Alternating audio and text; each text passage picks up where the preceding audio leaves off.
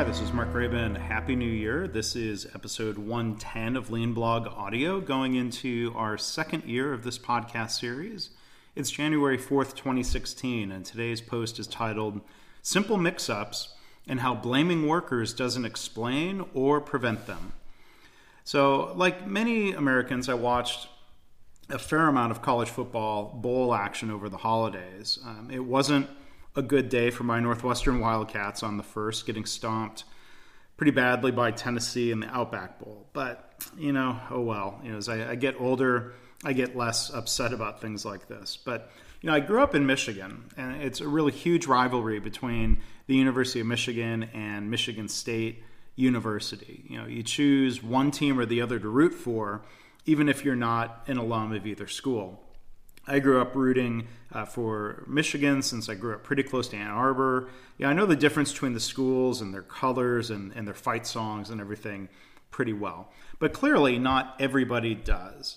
And there was an article in the Wall Street Journal with the headline, "The Curse of Michigan's Other School." Now, when I was growing up and over the past few decades, the University of Michigan, U of M, was pretty dominant over Michigan State in football. And the article referring to the other school is referring to Michigan State. Now, that's changed dramatically in the past decade, but U of M probably still has the bigger fan base. And MSU is trying to get past being called, quote, little brother by a Michigan football player back in 2007 who was sort of, taunting Michigan State and the Spartans after a victory. So from the Wall Street Journal article, it says, quote, "The latest example for me occurred on Christmas morning when I opened a package allegedly bearing the gift I had requested, an MSU welcome mat to be displayed outside my Brooklyn apartment. The tag affixed to the mat said Michigan State University, as did the receipt. But the mat was blue, and it featured a giant yellow and blue M." End of quote from the story. So those are, of course, the maize and blue, the U of M colors, and the U of M logo. Michigan State is green and white. Now, to the Wall Street Journal writer's credit, she did a bit of investigating. She asked a good question we might use in a lean context. She wrote, "After receiving for Christmas that Michigan welcome mat wrongly labeled Michigan State, I called the company that had made it, Georgia-based Sports Marketing Solutions. How could this happen, I asked."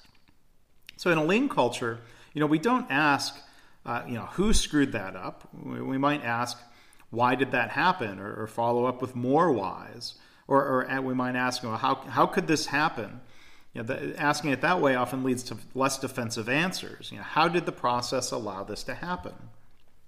The response she received, as she said in the article, a polite sales representative, Ray Kilma, said that extraordinary holiday demand had led to the addition of new workers who had not performed to perfection. Kilma was contrite and understanding. That's the end of the excerpt from the article again. Now, Ray, the sales rep, was not speaking as the CEO of the company or the head of operations, but I think the response is really telling. Even if it's not an official company response, it demonstrates our human tendency to blame individuals, to pass the buck in a way. Blaming new workers doesn't seem like a satisfactory excuse to me. It sounds like a matter of bad process. Dr. W. Edwards Deming used to emphasize, as he said, quality starts in the boardroom. Senior leaders have more responsibility for quality because they are responsible for the system. What was the process for selecting and hiring the workers at Sports Marketing Solutions? Was it a rigorous process as at Toyota? Or do managers say things like, well, any warm body will do? Does the company pay a competitive wage that attracts workers with more experience, or do they just offer the bare minimum wage? How does the company train new workers? Do they use a formal training within industry type method, or do they just throw people into the job? What standardized work and error proofing is in place to ensure quality? What's the caliber of supervision? Are they properly overseeing the work that's being done, especially if the workers are new? Now, you can't inspect in quality, but who's double checking the work if it's not error proofed? Are workers given incentives or pressure to work at a certain pace, putting quantity over quality? Now, there are so many things that can cause poor quality and defects and mistakes like we're talking about here. But almost all of those are not the responsibility of the workers. Again, thinking back to Dr. Deming, he said roughly, 94% of the problems or defects are caused by the system, not the fault of individual workers.